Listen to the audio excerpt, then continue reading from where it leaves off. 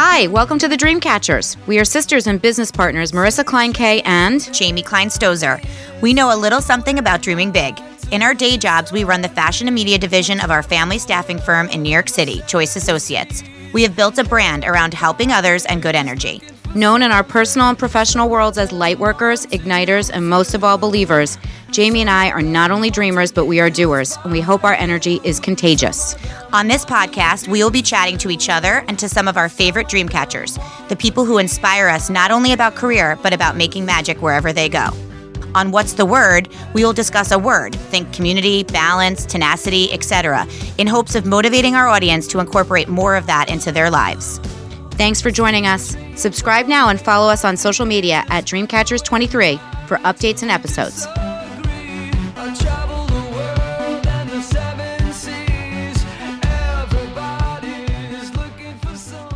Good morning. Welcome back to the Dreamcatchers. It's been a while. It's been a minute, I feel. It might be a minute. I don't know. It feels like it's been a little bit, but I'm excited to be here. I think that, I said excited. There it is, first sentence. We were like, let's not say excited. And I said it anyway. It's because we haven't podcast out of Shared Universe in a little bit. Because our last was alive at Good Housekeeping. So it's been a little bit since we've been here. And then we were outside at Orange Theory. Oh, yeah. So we haven't been in the studio in a bit. Home base at Shared Universe in a while. # summer vacation. Well, we are not excited. We are thrilled. There it is. to be reconnecting with our guest today, who live action is here. I think she might have left last night to be here on time. And if everyone would like to truly know, she was my doubles partner in 1993. And if you do the math, you have to carry a bunch of ones. Was it 93? 1992. 1992. There it is. Yeah, we were doubles partners. And then we got kind of switched. But we really felt most comfortable with each other. But it's fine.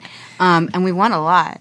We did. But I never let her. It's fine. I don't talk about it. Anyways, so she's here with us this morning. And she has, without question, made quite a name for herself in the publishing, marketing, et cetera, industry, and will not win Wimbledon. That's okay. Neither will I. And without much further ado, would you like to introduce yourself? Yes, absolutely. I'm thrilled to be here. I feel very grateful that we have reconnected and that I have this opportunity. My name is Carolyn Montrose. I am the founder of Industrious Agency. I host team workshops at a variety of different companies, large and small. In addition to doing a lot of speaking engagements, I host speaker panels, et cetera. In addition to that, I also do take on some pretty big marketing project work, which is always very challenging and fun. But I am sort of this traveling professor. That's what I like to call myself, where I love going in and helping companies solve problems and be more creative and just helping empower people and teach them how to do their jobs better and how to really love their jobs. So it sounds like we have a lot in common. Yes. Yep. And I should be just tagging along in your we really should. In your valise. we do that, a lot of what you're saying, but on the people side, yes. And in our offices. But it is fun. We always say that it would be so fun to be able to take go out and Dreamcatchers on the road. Take Dreamcatchers on the road. Maybe one day. And you will. We will. And I will. We will. Yes. Right. Manifest. There it is. Setting intentions. Setting intentions. So the title of this podcast, and our audience will know this, but I'll remind everybody, is What's the Word? Mm-hmm. Because we like to dive into a fellow dreamer's career path and then yet tie it back to how they inspire others. And usually the What's the Word guest, so to speak, is doing something on their own and not necessarily collaborating still in the working world, working for others. They're working for themselves. So in this particular case, I'd love to be able to spend a little time talking about how you got to where you are today, and then, of course, zero in on the word of the day, which we'll get to in a second, and showcase what you're doing at Industrious and how you're helping others and kind of unpack some of the really large, amazing things that you've been up to in the last several months, weeks, years, et cetera, et cetera. Absolutely. So I started my career in magazine publishing. I had always wanted to work in the magazine industry. It was a dream of mine. And I can actually remember the exact day I made that decision. And it was in 1990. It was June of 1990. Prior to us. Prior to us. Like Teen Beat a little? Yeah. Well, yes, and that Okay. actually has something to do with it. So I was obsessed with 17 magazine, and I 17. would literally sit in my bedroom and look out the window waiting for the mailman to deliver the magazine. And the issue of it was the July issue of 1990 with Cameron Diaz on the cover. And I just fell in love with reading magazines. And I said, okay, I am going to be a writer. And then fast forward, after I graduated from college, I realized that marketing I would still be able to write, but I'd make a little bit more money. I loved the creative side to it. I loved the event side to it. So I ended up sort of pivoting and entering in that way. But for years, I worked at Time Inc., which is now Meredith. I worked at Rodale, at Men's Health. And then I spent the majority of my career working at Condé Nast. So I was at Allure, Bon Appetit, and then Epicurious. And I had a really, really fantastic career for a long time, for about 14, 15 years. And then I had my daughter and decided to go out on my own.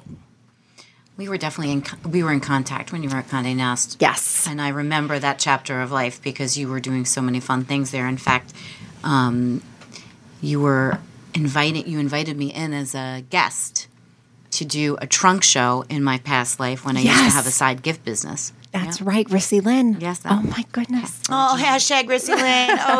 OG. By the way, if there had been social media during that Etsy. time, I'd be in a very different place Yes, right now. that was didn't even- Etsy. Etsy didn't exist. Nope. It was They were just the word most of mouth and a daily candy. Yeah. Yeah, most beautiful frames ever. We all had one. That I still have one in my I still bedroom, have several actually. in my room. It is concerning that the supplies I use still have held up. Yeah, it's like, what are they made of? I have no idea. We don't know, And but I was you inhaled exposed to a it. lot Yes, of that I did. fume. Yes, I did. It's interesting because, as you may or may not know about me, I started my career in beauty PR. That's how I tripped into, working at an agency and then switching into HR and recruiting. But back in the day, I called on all of those publishers and those magazines because I had a similar obsession with magazines and beauty and products and understanding how they got into the magazine. So I spent a lot of time at Condé and Rodale and all of these places doing like desk sides with my editors and things like that. Hence, I don't do that anymore. I switched into recruiting 3 or 4 years into that. So I was still, an assistant at that time. But I remember going to the Condé Nast building and just being wow, this is pretty cool. It's everything right out of the movies. It still is. It It really was very glamorous for our generation, which it's interesting because a lot of our listeners may not even understand like the true publishing industry. But, when we were at Good Housekeeping, even last month or a couple weeks ago, we were talking about the online versus the actual magazine itself and how many people are still reading the magazine. And in fact, the executive editor who we've become friendly with, Megan Murphy, she matches her nails every single month to the cover of the magazine. And it got us talking after because I was like, how many people actually still read the magazine versus the website? And you'd be surprised. Right. You'd be surprised. And like everything else, what's old is new. Right. So young people are still doing it. And then, of course, our generation and above are Let's still hope reading. that magazines have like that wherewithal that vinyl does. Yeah, where it like comes I back still around. I don't, by the way, in all fairness, I don't not read magazines because I read things online. I don't read magazines because don't have I have time. a mother of two, run a company, and I'm here with you podcasting. I don't have time. In fact, I have all the community magazines that we get, our local magazines that I have stacked up because I want to read them, but it takes time. Right. Yeah, but I remember that very well too. Waiting for the 17 magazine. Oh my gosh. What was your first job though? My first job was working for a woman named Sandy Deck, Oh, Sandy Deck parties. who owned her own business doing birthday parties for children. So her tagline was something along the lines of, the only thing you need to do is bring your camera or something like that. So we would actually go into people's homes with all of the supplies, and the parties had themes. So fun and games, arts and crafts, whatever it was. And She was so ahead of her time. she really was. And when You had a birthday. I did. when And all you my first friends started, worked for her too. Right, Yeah. exactly. So when you first started, you had to dress up as a costume character. So I was Minnie Mouse, a Power Ranger, all these different things. And then that you was would, the boot camp? yeah, and then you would graduate to actually hosting the parties yourself. Now, I actually learned so much from this job because, first of all, Sandy was a working mother. She was an entrepreneur. She was very successful. She was managing a very demanding business with demanding clients and 2 small children. In addition to the fact that she just had to work so hard. And I respected her and I learned a lot from her. And the other thing I learned was that I could be in front of people and I didn't have to be afraid. So even though I was performing for children or hosting a party for children, I still had to please the parents. Very fundamental skills that and you were I had to do that. And I had to learn how to execute an event and be detail oriented and articulate and all of these other things. I just loved that Sandy experience. to have trusted you. Yes. She entrusted you were high school, right? Yes, I was in high school and college. Yeah. It's a big deal. And you know, it's funny, but looking back on that, I always like to scoop up the pieces of a first job and see how it like parlays. And Jamie always talks about in all of our podcasts, like who you were in your friend group or like what moments in your growing up life end up translating into your career. And already in one fell swoop, you just knocked it out of the park with 100%. She prepared. She read our questions. She knows. But it's true though. Like you think about those first jobs. So mine was a camp counselor or whatever your first job is. It isn't uncommon for you to actually still draw on those experiences now. I learned some of my most fundamental skills being a camp counselor when I was 15 years old and responsible for crossing. I will never forget. I forget all things. I will never forget crossing 60 kids across Times Square. We were going to see a show on Broadway, and our buses at Ramacoy parked like 3 blocks over, and I had to figure out a way to like stop traffic, keep these kids safe, get them inside the building, all of that stuff. Those are the things that I remember still. Responsibility, organization, communication skills, getting people to trust you, all of those things. I was 16 years old. Right. It was also just resourceresourcefulness because we'd always forget stuff. Okay, like how are we going to solve for that issue? Okay, the kids aren't responding to this. How are we going to pivot and do something else to make sure that everybody's having fun? Notice that you're switching your plan. Exactly. I love really helped me think on my feet. It was an amazing experience. Yeah. Entry-level position at the Red Maple Luncheonette, if you'd like to know, was a dishwasher. I was promoted quickly. Courtney struggled, and then she moved to Morse's Pharmacy. Sorry, Courtney. I don't think she was. But she was very good at that job. She was good. But I was promoted to when on the weekend when the lead waitress was not there. I ran Mercedes? the lead. Yeah, Mercedes. Nancy Lehman. Remember Nancy Lehman? Yes. Nancy Lehman and I ran the front, and we split the tips. And I actually, that was not my first job. My first job was the Bagel Store, which was an epic failure in Norwood. And I also worked for Jansen Associates, which is a whole other thing. I don't even know what that was, but an advertising agency. He did Jesse Jansen's dad. Yeah, he did like the marketing for like cool stuff, old movies. Yeah, and old movie stars. Above the store in Harrington Park. Yes. Yeah. But the Red Maple, I actually honed that in on my exposure into client service of all different types of clients. And maybe a little bit of the Me Too movement. But that's irrelevant. Okay. Oh, no. That's a different podcast for a different day. Podcast. Anyways, so obviously, after the adventure of becoming a mother, which we are all fortunate enough to have encountered, yes, you've pivoted, but you are still doing very much what you had set out to do. So you have not wavered per se. Now, through the career, did you feel that you were not or less in love with what you were doing and then found by pivoting a tiny bit? Well, so wait a minute, hold on. Before you answer that, we have not said our word yet. No, you said we'll come back to that. And I forgot to come back to it. Do you want to say it?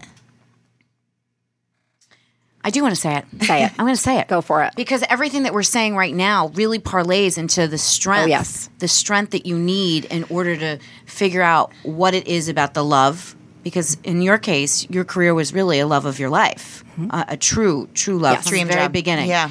And in order to find the highs and chase it all the way, even when your life changed, you need quite a bit of courage. That's there correct. It is. There's the word.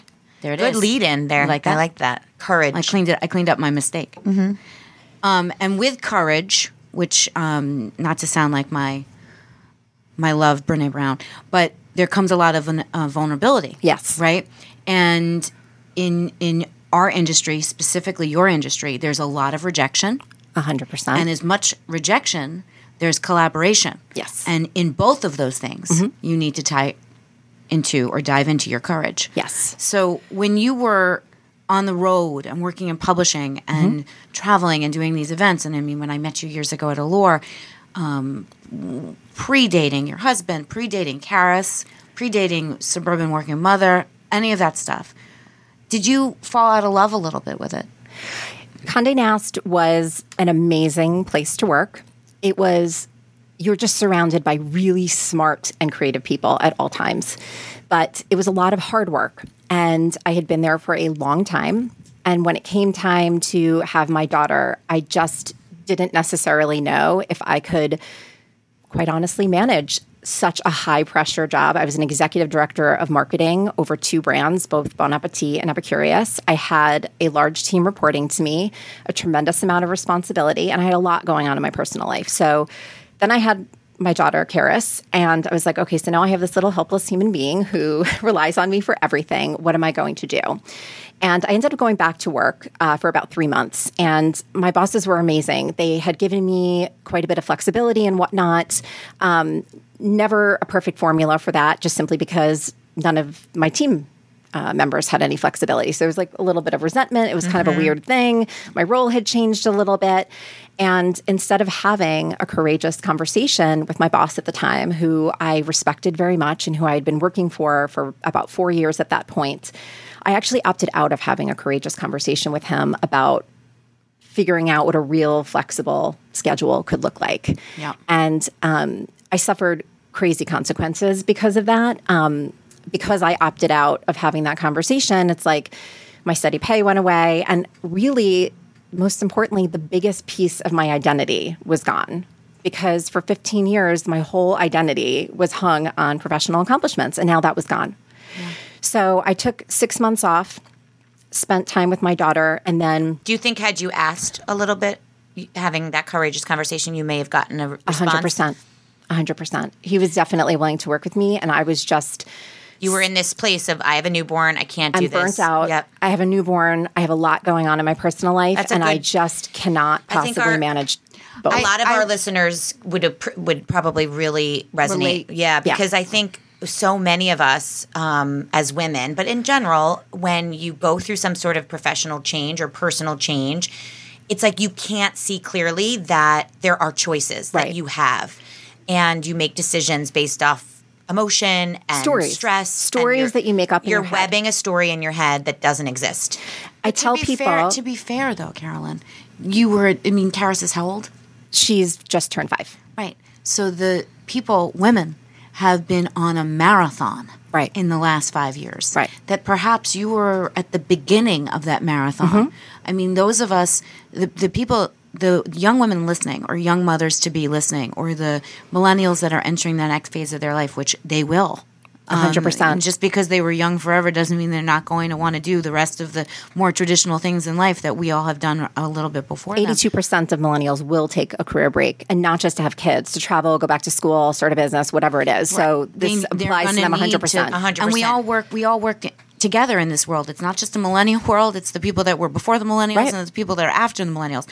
And I think that there have been people, it's not your fault you weren't courageous then. Right. And if you were to have a conversation with you now, that person, you may not have done anything different. And the wisdom came from your experiences after. And 100%. We talk about all the time. But young women in your shoes today, they don't think twice about having the courage because so many people have done it before them. Right.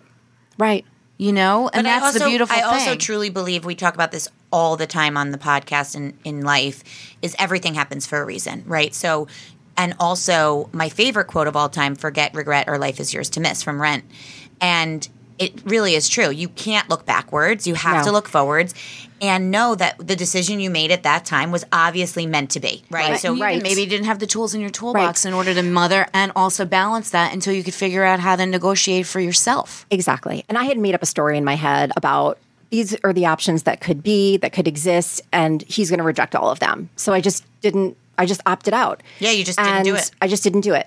And to your point, you made a good point before about the younger generations now not having the fear of having conversations like that. And I absolutely agree with you. Just based on my experience coaching some of them, doing workshops with some of them, doing speaking engagements where I have a much younger audience, these women are so courageous and they are not afraid to ask for what they deserve.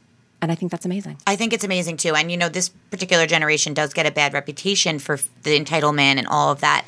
And I think that there's definitely a lot of pluses to having that kind of self-awareness and ability to vocalize what you're looking for. You know, obviously it's borderline sometimes. Obviously, as people that have managed this generation, they get a bad rep that they're, you know, entitled and expecting to be the president when everyone else is an assistant. But at the end of the day, good for them sometimes to speak up and be able to ask for what it is that they want. I mean, the rest of us just kind of...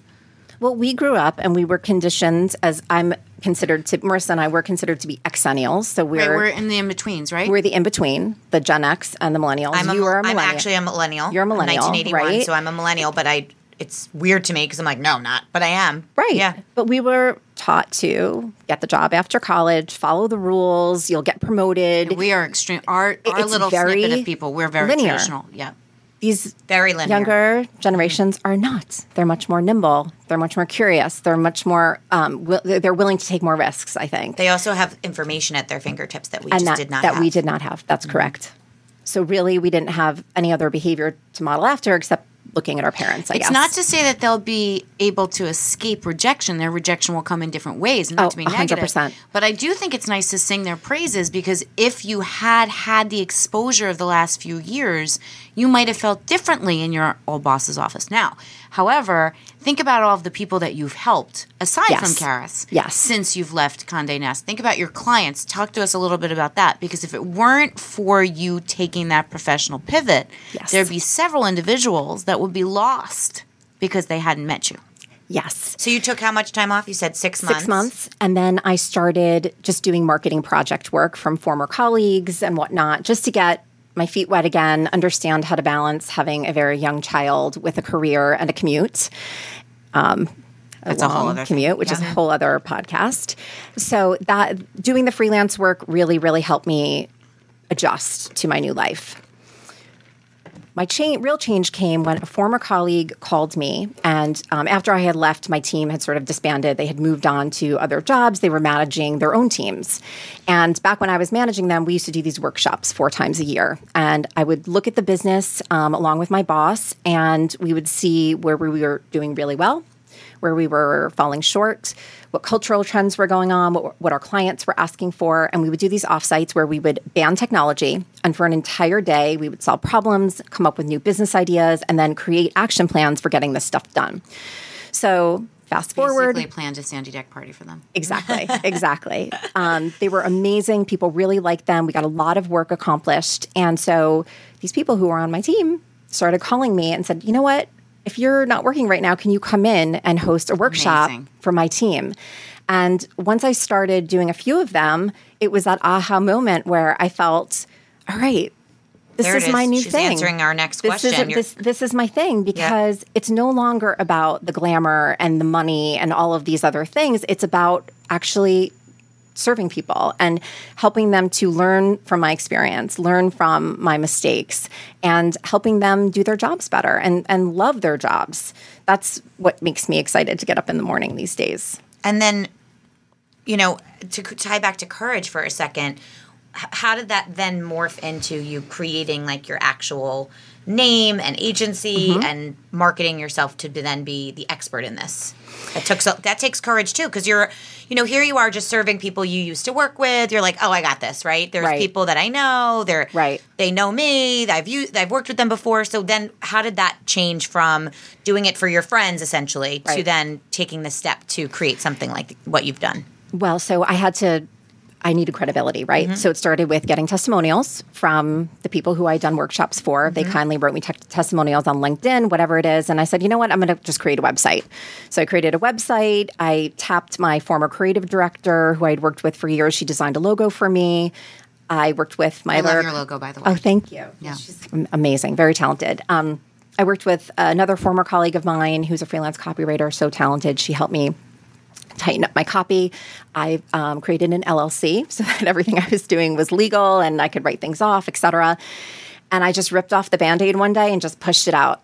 And then perception is reality. People looked at me on LinkedIn, reached out to me on Facebook, and they said, oh, you're legit now. You're legit. This is what you're doing. And like a true phoenix in the rising. Right, exactly. But you had all the fundamentals underneath your belt. Right, because I had the experience. Yes. But then I got to the point where, okay, so if I'm going to grow this business, this workshop business, beyond just servicing people in the media industry, I need to learn about other industries. So I just listen to a lot of podcasts. I read a lot. And then I went back to school. I did a semester of instructional design, which is essentially what teachers need when they're building a curriculum. This was instructional design for businesses, so design for people like me who host workshops. I did that at Harvard, so they have an EDX program, and it was a rigorous semester, and I did it while I was working, but I fell in love with it. And I said, I thought back to that conversation from 2014 when I walked out of my boss's office not knowing who I was, and I said, I finally found who I am. When I finished that course, I said, this is it. This is what I want to do. Thank you, Karis. Yeah, thank you, Karis. Yeah. It's funny, I always spend a lot of time thinking about how they choose us, our children. And you realize that she chose you at that time so that you could take the time to spend focused on her and your family. Yes. So that you could clean your slate, rejuice your energy. And rebrand yourself without even realizing you were doing it. Exactly. It takes a lot of courage. Yes. I agree. And, obviously in what you're doing, you're inspiring others every day, which we are such believers in. That's why we wanted to have you on the podcast, because what we're doing is we call it light working, right? We're turning other people's lights on. We are giving people their aha moments that they might be searching for every single day at work. And so I love that you're doing that for large corporations and startups, startups, everybody in between. So what is your philosophy as far as inspiring these folks? Like, obviously you have this degree now, if you will, or you went through this course about, creating content for people. And so what is it that your philosophy is? How are you coming in and doing this for these companies? So everything is custom. Everything that I do for companies is completely tailored to what their needs are. So it really starts with listening to the client and what's going on with their business. So I spend a lot of time with the clients listening. Again, this is where we're doing great. This is where we're falling short. This is where we need help. I need certain help with certain people. And then I interview people on the staff. I learn from them. I do what's called an audit. So they turn over to me any of their, say, sales materials, marketing materials. It could be production materials, so I can digest all of that information. And then I come up with concepts that can anchor what the day is going to look like, similar to having, a national sales meeting that has a theme to it. And then I work with them to create what this curriculum is. And it could be personal anecdotes of mine, but also obviously sharing research and data, things that are going on in the world that make sense, videos, case studies. Sometimes I'll bring in an entire speaker panel to help bring to life whatever we're talking about. The Dreamcatchers are available. Dreamcatchers are always available for inspirational chats. I love that.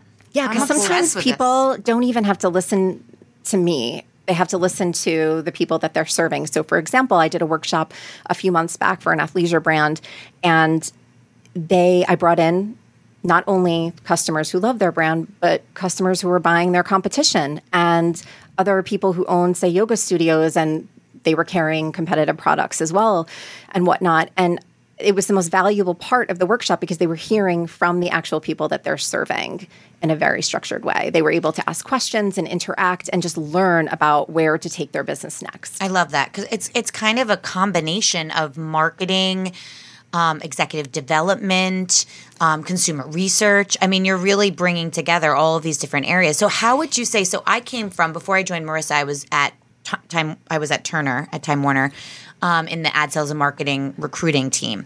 But we had a big learning and development kind of area. So how do you differentiate yourself from these corporate structures from their L&D teams and the people that are doing this like inside of a company? And it's very similar, it sounds like, to what we do, right? So companies have HR and recruiting, but they still outsource sometimes to people like us. Yes. So how do you find that you compare or contrast or complement internal learning and development? Well, if I'm sitting here, my mind is going, right? Because that's what happens. My mind starts thinking about who I want to introduce you to. You know, this is a unique podcast because I'm thinking about people I can put you in touch with because and we vice work versa. with a lot of growing businesses that could potentially, because without knowing anything, my intuitive reaction is a growing business that's at a tipping point would really benefit from your expertise. Or somebody who's stuck on something even. And they can't move, where they can't get past. Right. So Just I'm moving sitting the there needle. thinking, like, how how would you want me to pitch you? Right. And how do you differentiate yourself, like I said, from somebody that has this internally versus somebody that doesn't? Because we obviously do this all day, right? We're same thing. We say, you could easily do your own staffing, but let us do it. Right. I also think I want to hear that pitch because for those listening, if you are trying to get yourself out there, like you got to get up to bat. Right. A lot of different ways for a lot of different audiences. And you got to be able to think outside the box in order to attract those audiences. I mean, I've been in sales for my entire career. Right. I have to send 50 emails a day to get one person to respond to me because everything I do goes into a dark hole, whether it's recruiting or sales development. And it's on both sides because people only respond if they need when you. they need me. Right. Right. So go ahead. Tell me. Yes. How would you pitch yourself? Or how do can I differentiate? pitch you? So how I differentiate is I'm an anti-consultant. So consultants typically will go into businesses, they analyze what's going on, and then tell you what to do. That is not my strategy because I don't know enough about everybody's business to have the ability to do that soup to nuts. I believe that companies have the right people in place to do this job. I just help them get to the next step. So you're their listener. Yes. Their cheerleader. Yes. I can arm them with information. I can arm them with insights. A board of directors. But it is their job to then come to the conclusion that they need. What is the next product we should launch? That's not for me as a consultant to tell them, but I can give them the framework. I can say, okay, these are the consumer trends. This is what's going on with your competition.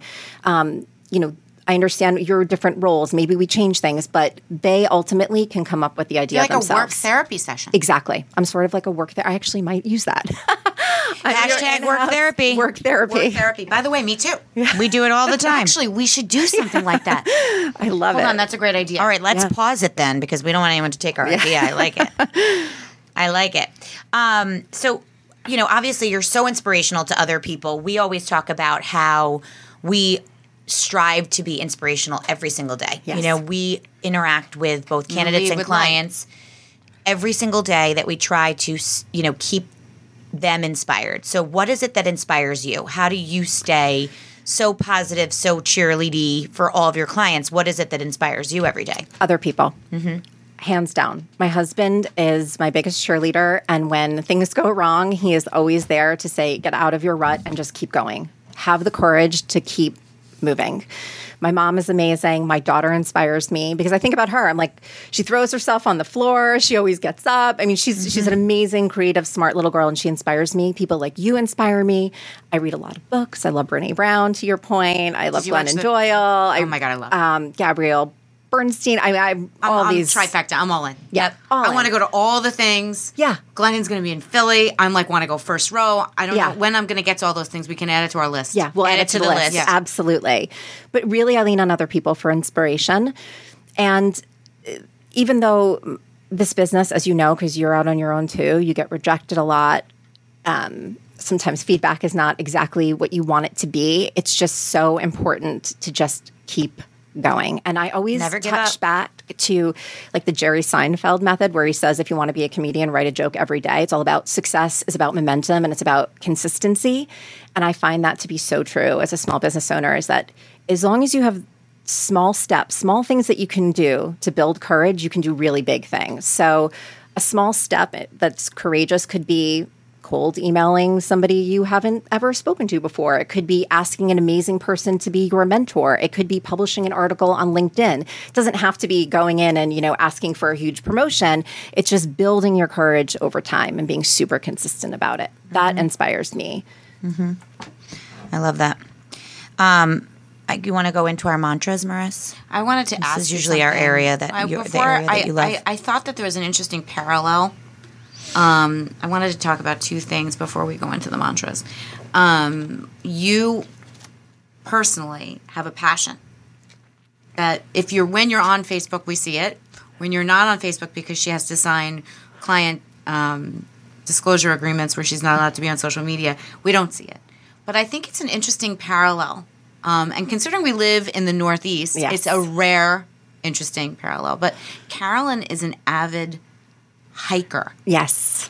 She seeks out mountains and hills and trails to climb. And I think that there is something probably transparently evident how it parallels in your professional life. Yes. I do think that we live pretty well-rounded lives. We don't think about it, but if you sit down and talk through our skills, what we champion, our interests, our careers, our day-to-day, our highs, our lows, it really is not rocket science. Right. When it shows or showcases our interests. How did you find hiking? Do you intuitively know that it's a representation of your personal choices? Did it happen by accident? We live in the New York area. There's like 4 trails. So Yes. how did that happen? I was in Greece with my husband in 2013 in Santorini. And my daughter was not born. This was before Karis came along. And we were hiking. We just decided to do this hike. Somebody at the hotel had recommended it. Up the volcano? And it ended up, I don't even remember. It was Ia to somewhere else. It was a 6-mile hike. And part of it was absolutely terrifying. It was that moment I decided, oh my gosh, I'm terrified of heights. And I had to ditch the rest of the hike because I was so scared. I thought we were going to have to call in a helicopter to come rescue us. My husband is still traumatized by this incident. I was like crying the whole 9 yards. It was a horror show. And I was like, oh my God, I'm terrified of heights. And so when we moved to the suburbs and I was really bored, I was like, you know what? I'm going to get over my fear of heights. I have some extra time now. I'm kind of home, whatever it is. And I started hiking. And I joined a group called Women Who Hike. And I made some friends who absolutely love hiking. And now, we hike, every other week. And some really challenging trails, too. So it's become a personal passion of mine. And it took a lot for me to get to the point where I could get over that fear. But I did. And now I think it really, the bigger story is that if you're willing to have the courage to push past what scares you the most, you're just going to have the greatest view from the top, just the best end result. I love it. And I think View from the top. Love it. I enjoy watching you. I don't know why. It captured my attention. I mean, we've been friends for so many years, and we always stayed in touch, and we were always kind of in and out of the same industries and championing each other in both sections of our lives. And we lived in the same area. I mean, I've always had you in my life. You were never not in it. And for some reason, I always found that to be the most, it was awe-inspiring to think that you the rest of us are at Soul Cycle and you're, not to say I don't love Soul Cycle. I love Soul Cycle too. I miss it. The best. I miss it. But I would say the fact that you dove into that, it's not the norm. And I like that. Granted, if you were sitting here and you're like, I'm into ice hockey, I don't know if I would find it as relatable. Right. But I just feel like the symbolism behind it, I think, is profound. Yes. It's also amazing to not be connected to technology and to actually, it really also brings people together. So my cousin was like, oh, I want to join you. And then I became really close with her, after not being close with her for so many years. It's collaborative. Other people who, exactly, it's collaborative. It's some of the hikes, they're 16 miles long and you're just climbing and climbing and climbing. They're brutal and you need other people around you to be able to get through it. You really do. I feel like Everything you're saying is a parallel? Yes, that's what I'm saying. The hike, the climb, you need people around you. If you really think about it, it is. Just being Miley. It is. No, the climb. I find that We're just being Miley. The West Coast way of life is so lost on so much of us East Coast. Yes. Fortunately, Jamie and I live by the beach, so we have the influx of water. But when people are trying to have this very frenetic, fast-paced life that New York is, granted, I'm just as guilty or I'm just as subscribed. I shouldn't say guilty. I get off the boat into Manhattan and I'm like, oh, I feel like myself. This is where it all happens. Right. And then as soon as I leave Manhattan, I'm like, goodbye, Right. So I think that there is some sort of symbolic true reality to your hobby. And I found it to be interesting enough that I wanted to bring it out on the podcast because I feel like for those listening, we are career, but we are career because it's for our lives. Right. Mm-hmm. We're supposed to be challenging what our highs are. We're supposed to be leading with light. And you need to be able to encapsulate or find things in your life to enrich your day-to-day so that you're not dry and water cooler conversation. If you are complaining, this is for my younger people, because, by the way, when phone calls come to me or emails come to me, no one emails me when they're happy. When you are complaining or you are unfulfilled, what else do you have in your life? You need another outlet. Yes. For when I lived in the city, Soul Cycle was that for me. Me too. It was my therapy. By the way, it took a long time to figure out how to live without Lori Cole, which I still can't do. Lori, I don't think you'll listen to this, but I love you still to this day. We will tag you so you'll hear it. It's very hard to find how to rejudge. Found my Tootsie. Right. Yes. It's hard to find. It's part of this whole self-care thing that everybody is talking about. It's not just about massages and taking a nap. It's about growing yourself into something that you love and allows you taking to time be to better. discover what that is. And I think it really helps you to then translate that into work, right? So for you, for example, to bring it back, it's, that inspires you. It inspires others. And then you can take that energy from a 16, 24-mile hike, whatever it is. I want to go. And bring it to your clients. I've only done that once and I loved it. Well, it's also about the process, right? So I don't just love the view from the top. The view, that's wonderful. I love planning the hike. I love researching. I love reading the reviews about it. And it's the same thing with your career. If you're not in love with the process and you just want promotions and money and the next thing, whatever it is, you're always going to be chasing the dangling carrot. You have to just absolutely love the good and bad, every piece of the process. Lean in. And I will say that the last analogy we can tie back to that is when you take a flight and someone says at the very beginning of the flight, you got to put your own oxygen mask on before you can help others. That is the hardest thing to remember for all of us, whether it's being a mother, a friend, a daughter, a mentor, a colleague. You have to take care of yourself first in a selfless, selfish way. And especially when you're a leader and you have people who depend on you and they're who are coming to you. They need your energy. You need to be able to refuel it. Speaking of flights, I think you just took one that I want to hear about because I'd like to tie it back to courage in a different way before we head into mantras. Yes. You were invited Yes. Or signed up to be on a panel, yes? No, I was leading a workshop. Leading a workshop for it's predominantly Gen Z, correct? Gen Z and younger millennials. Okay. Yes. So I would like for you to spend a minute talking about this huge opportunity, considering you are a marketing guru out of the publishing industry. Would you call yourself a mommy marketer? I loved that. Yes. Go ahead. I was invited to host a Managing Up How to Establish an Amazing Relationship with Your Boss workshop at the Girl Boss Rally, which was at UCLA 3 weeks ago. Sophia Amoruso is an amazing, inspiring entrepreneur. This is her event. There's 2,000 people that attend, and they're typically Gen Z, so that means that they're in their early 20s. Some are younger millennials, in their 20s, early 30s. That's predominantly who this audience is. I was excited. It was an opportunity of a lifetime to be able to speak to a large audience, and just it's a very high caliber event for a speaker. I love that all of our young women are trying to dream big. Love it. Yes. Yeah, me too. So it was Saturday and Sunday. I was presenting on Sunday. So on Saturday, I decided to attend some of the other sessions to make sure that what I was presenting would be perfect and to really understand who this audience was, right? Because typically when I host workshops, buy tickets, yes? Yes. Oh, yes. They buy tickets and everything. Some people they travel from all over the world. So it's a global audience. It's not just people from LA. It was awesome. And so like I said, the audience was younger. I wanted to do the best job I could actually getting to know them prior to getting in front of 200 of them to talk about this. And I walked in and I was a little startled because they were so young and they were all so stylish. A lot of them had pink hair. And here I am, this 41-year-old mom. And I'm like, how am I going to connect with this audience? Because I'd never presented to people this young before. And they were so cool. So I ended up redoing quite a bit of my presentation because I had to show them, first of all, I am not just mommy marketer. How am I going to connect with them? And I shared the story with them about how I did not have a courageous conversation with my boss, and what they could really learn from me.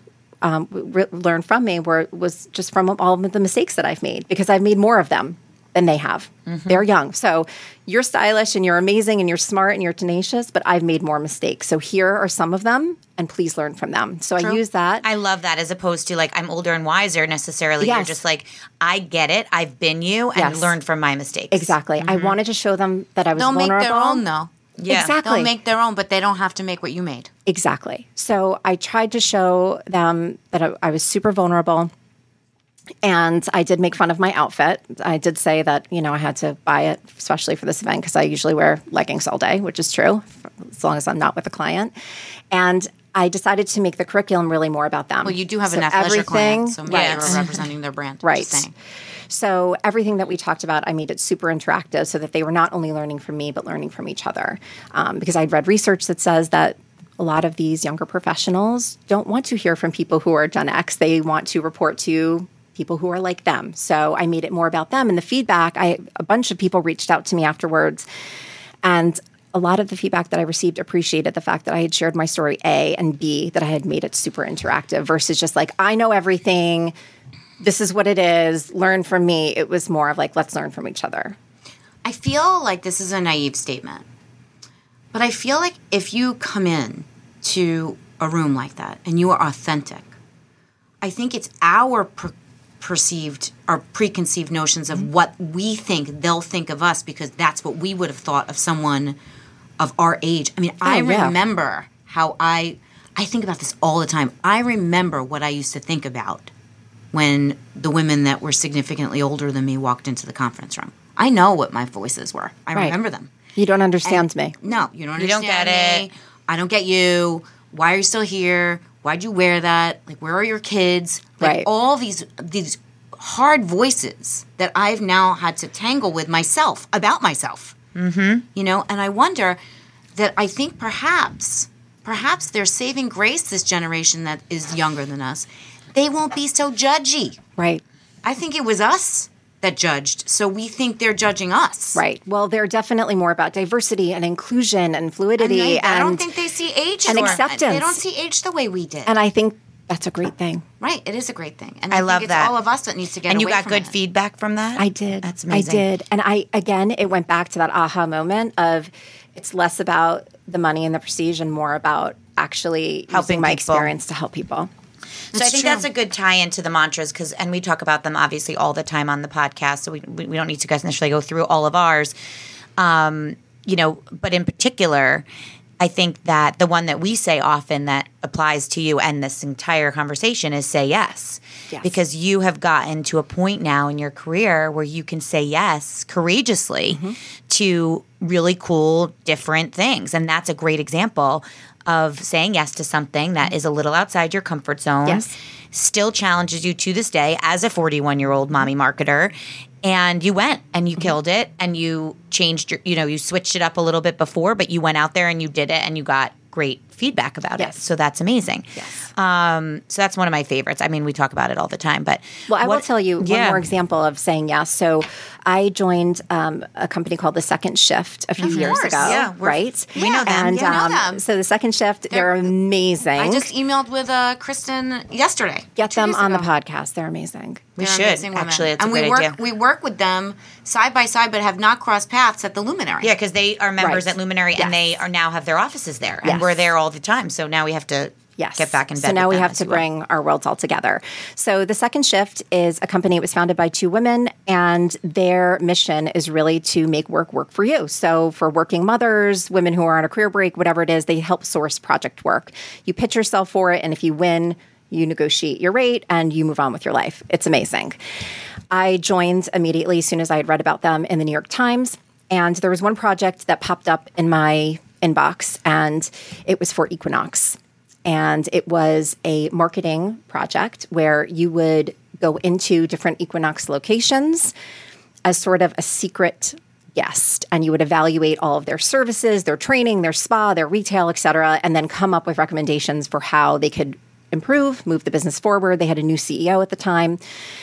And I looked at it and I said, I don't know if my skill set exactly matches that because I'm more of a media marketer versus a brand marketer. And somebody from The Second Shift reached out to me and said, you know what, you should really pitch yourself for this. And I did. And they ended up hiring 2 of us. It was their most popular pitched project in the history of The Second Shift. And 2 of us ended up getting it. And I did the project and I pushed myself. And it was one of the most amazing experiences of my career, but I had the courage to, with a little nudging, say yes and to grab it and do it. And I'm so, so glad that I did, because a couple of months later, I was sitting across the table from a very senior VP and their CEO at the time. And I never would have had that opportunity had I deleted that email or said no. or maybe. I went in full force and it worked out. I love that. It's a great example. So what's your mantra? Obviously, say yes is one of them. I have a few. My first is... You from the top is a good one, yeah. Thoughts become things. I do believe in the power of thoughts. So make them good, make them positive, put the good energy out there. And I believe in manifesting things too. Meditation, all of that. I'm very into that these days because I actually do think it's effective. So thoughts become things. And the other one is just take action. And that was another thing I had learned from Girl Boss and all of the amazing women who I met is that they're actually a little bit less about the inspiration and they're more about giving me the tools so I can take action. So I can actually do it. Exactly. And so they inspired me. So now with my business, like that's what it's all about. It's about taking action and reaching out to people I've never spoken to before and just doing that very consistently and doing things like this, being on a podcast for the first time and just taking action. And, it's interesting because we talk about action words all the time. We don't necessarily use the words. Well, we talk about intention, not necessarily like a, resolution, which obviously we're more than halfway through 2019. But when we wrote these questions, we were talking about your 2019 intention or action word, which yours might just be action. Your action word is action, which I like. Yes. Take action. Yes. So do you have any other action word that in that way? I mean, anything else that you're kind of trying to strive for this year in your business or in general? Yes. I'm going to do more writing. Right. I'm going to circle back to my 12-year-old self. And I'm going to start writing again. And I've been contributing a little bit to Thrive Global here and there, but I need to have the courage to take it to the next level. I just wrote an essay that I'm going to work with an editor friend of mine to tweak a bit and then start pitching it and just go for it. I love that. Good for you. Carolyn, I love you. Oh, thanks. I love you guys too. I just think that you're just up to all sorts of good things. We get emotional every single podcast. It's awesome. And speaking of being inspired by Carolyn, we like to talk to people about their superpowers. We believe that everyone has a superpower that you bring to something that maybe somebody else doesn't bring. Do you have a superpower that you think is yours, that's kind of just yours? I am not afraid to test and learn and encourage others to do the same, even if you fail. So, for example, I also have a real estate license. There it is. Right. I also have a real estate license, and I got it a year ago when I had some free time, and I haven't really done much with it. And I probably should, just as like a side hustle or whatever it is. But, I tested it. I'm kind of learning, like, is this going to be my next thing or is it not? I don't know. But I had the courage to try. And with other people too, you have an idea rolling around in your head, just try. And if it doesn't work, who cares? On to the next. Agreed. Onward. It's true, onward. It's so true. There are some nice houses out there. Yeah. There Bergen are. County. Yeah. Anything that you wanted to talk about that we didn't ask you? Anything we should have asked you that we didn't get to? Anything you'd like to say to our listeners? Well, first of all, to the listeners who are about to take a career break, please prepare. Please prepare. I'm actually working on another business idea too that hopefully I will launch in the fall or in Q1 next year that will address that. But please prepare. Have the courage to have difficult conversations and just, again, test and learn and just don't be afraid to try things. Like if you don't have a fire in your belly every morning when you wake up to go to work, test something else out. Test it and test until you do find that one thing. It shouldn't be lackluster. Right. It shouldn't be lackluster.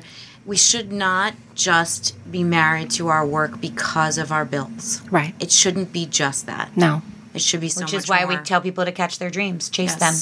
And where do our listeners, we're going to talk about some fun questions in a minute, but where do our listeners find you? What's your website, your handles? So my website is industriousagency.com.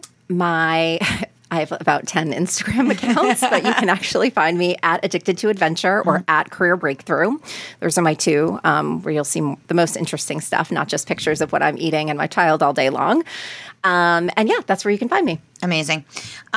We like to close our podcasts with some fun questions. Yes. We actually, our first podcast ever, we were guests, and we were in this room with our friend Carrie, who does a branding podcast called Brand Groupies. We talk about her all the time on our podcast. We had her on our podcast. I feel like I know her at this point. Yeah, I know, right? And she was on our podcast at Orange Theory when we did our live event. And she always asked at the end, if you were a rock song, what would you be? And I loved that question. So we can't necessarily steal it from her, although it's a fun one to answer. I will say Sweet Emotion by There it is. because I'm a Gemini and I'm very emotional. There it is. So there you go. So I think we came up with our own versions. So I think you'll have some fun answers to these. Okay. Plus, we're from the same area, so maybe you'll have some places. I know. Okay, So go ahead. what's your go-to order at your gosh. favorite hometown restaurant? I am going to make you so jealous. A special salad. Special salad from Rudy's. Without onions and grilled chicken from Rudy's. It's the best. I just had it last night. I am actually really disappointed that I did not have the bandwidth. Oh, yeah, I should have asked you to bring us I a know. salad. I should have. I'm sorry. Mom's up there right now. Oh yeah. Mom's in Bergen County right now. Call in your order. Oh, It's my worth goodness. it. So You know who's I'm connected on Facebook with Tony. He's always posting. If he can hear us. Oh my Make goodness. a salad. My we mom will pick love. it up. So we, by the way, just sidebar, because we're all from Bergen County. Obviously, this is something that has come up several times during this conversation, North Jersey. And now we obviously live in Monmouth County. We have tried to recreate the special salads several places. Although our friends at Sonny's and Gigi's have done a decent job. Also, she's from Norwood, so she gets it. Okay. Because really, it's not about the mozzarella and the roasted red peppers and the iceberg. It's the dressing. It's the dressing. That's 100%. It's Yes. just the way the dressing works with the salad. In fact, anytime we've even gotten it takeout, Do it you get yours doesn't. chopped? Yeah, do you chop it up? I didn't last night. I don't chop. Jamie chops. I do. I do like a chop. Although I lately have preferred the opposite. And it's funny. I used to get no arugula, but my taste buds have changed as a mother, and now I love arugula, so I put it in there. But what's interesting is even when you get it takeout, the dressing on the side mixed in is not the same taste as getting it at the restaurant. Grilled chicken is a nice move. The grilled chicken there is so good too. It's like a modern day move. You didn't do that in the beginning. No. No, that's like add chicken is like a grown up. If you could travel anywhere in the world, this is a good one. Where would you go alone with your better half, your other half, or your best friend? And you do a lot of these things, by the way. Yes. I travel is another passion point for sure. So alone, I would say Southeast Asia. I don't know, maybe Thailand, Bali, something like that. I don't know, a yoga retreat. I don't know, something along those lines. With my husband, our favorite place in the world is Italy. I know it's so cliche and everybody loves Italy, but it's really special and amazing. I mean, it's Italy. It's Italy. In It's the fact, we best. talk about this all the time because we both studied abroad there. And Me I too, have not in Florence. Yeah, me too. Yeah. So, and I've not been able to go back in a traditional fashion since. I went once on a cruise. I'm dying to go back with just do it. Dave. I know. It's on my list. do it. It's on my list. I mean, it's carbs. This year's Pasta Disney World. and gelato. Definitely lean And wine. into the noodles. Yeah. Just lean into the noodles. Our friend just got back from Tuscany and she's like, I had noodles and gelato every single day. meal, every day. They all you look know what? gorgeous. And they How do look they do gorgeous it? because it's fresh. There's no preservatives. They go to the market. They make their noodles. They go to the milk is from the cow down the street. Like it's so And their portion fresh. is probably less than a quarter of ours. They also Rudy's. take naps. I mean, they just live life better. And what about with your best friend? Where would you go? You always travel with your girls. I do. You know, we always go to California, so I'd have to say California. We love LA and just the energy of the city, going to the beach, laying by the pool at the Sunset Marquee, going out all night long. So much fun. Sounds terrible. Okay. Now, to wrap, I think our favorite question lately, and we talk about this a lot when we're telling people how to target their job search and where should I be applying, what companies, even when we just sat with one of our new employees the other day talking about lead generation for what we do. And I think the advice goes for anyone. How to identify your brand crush, right? So who is it that you're obsessed with? How do you get to work with them? And if you don't get to work with them, you know, using them to inspire you in terms of what you're doing next. So we always ask people what their brand crush is because we think it's so interesting to hear like why you're into a certain thing right now. You know, obviously we talked about Soul Cycle. I always talk about Swell Bottle. Right now I'm into, what's the one that we have now? What's our water bottle called?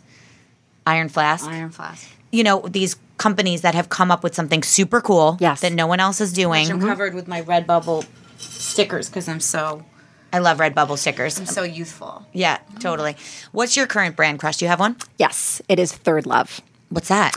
Third Oh, Love. that's the bra. Yes. So Third Love is the anti-Victoria's Secret, and it's a female-founded company. Her name is Heidi. I can't remember what her last name is. They're in California, And I saw them popping up on Instagram, and they've disrupted what it means to be Disruption, lingerie. that's a big word. Because disrupt something. Right. They've disrupted the lingerie industry because they position themselves as a tech company. Because their whole thing is like, you go online and you take their fit assessment online, and they decide what the perfect size is going to be for you, and then they send it to you in the mail. So I ordered a bra, and it didn't fit perfectly. Their customer service was absolutely amazing. I actually didn't even have to talk to anybody. I just went online, printed out a label, stuck it, returned it. They emailed me, said, we understand that your order is on the way, sent me a new one, perfection.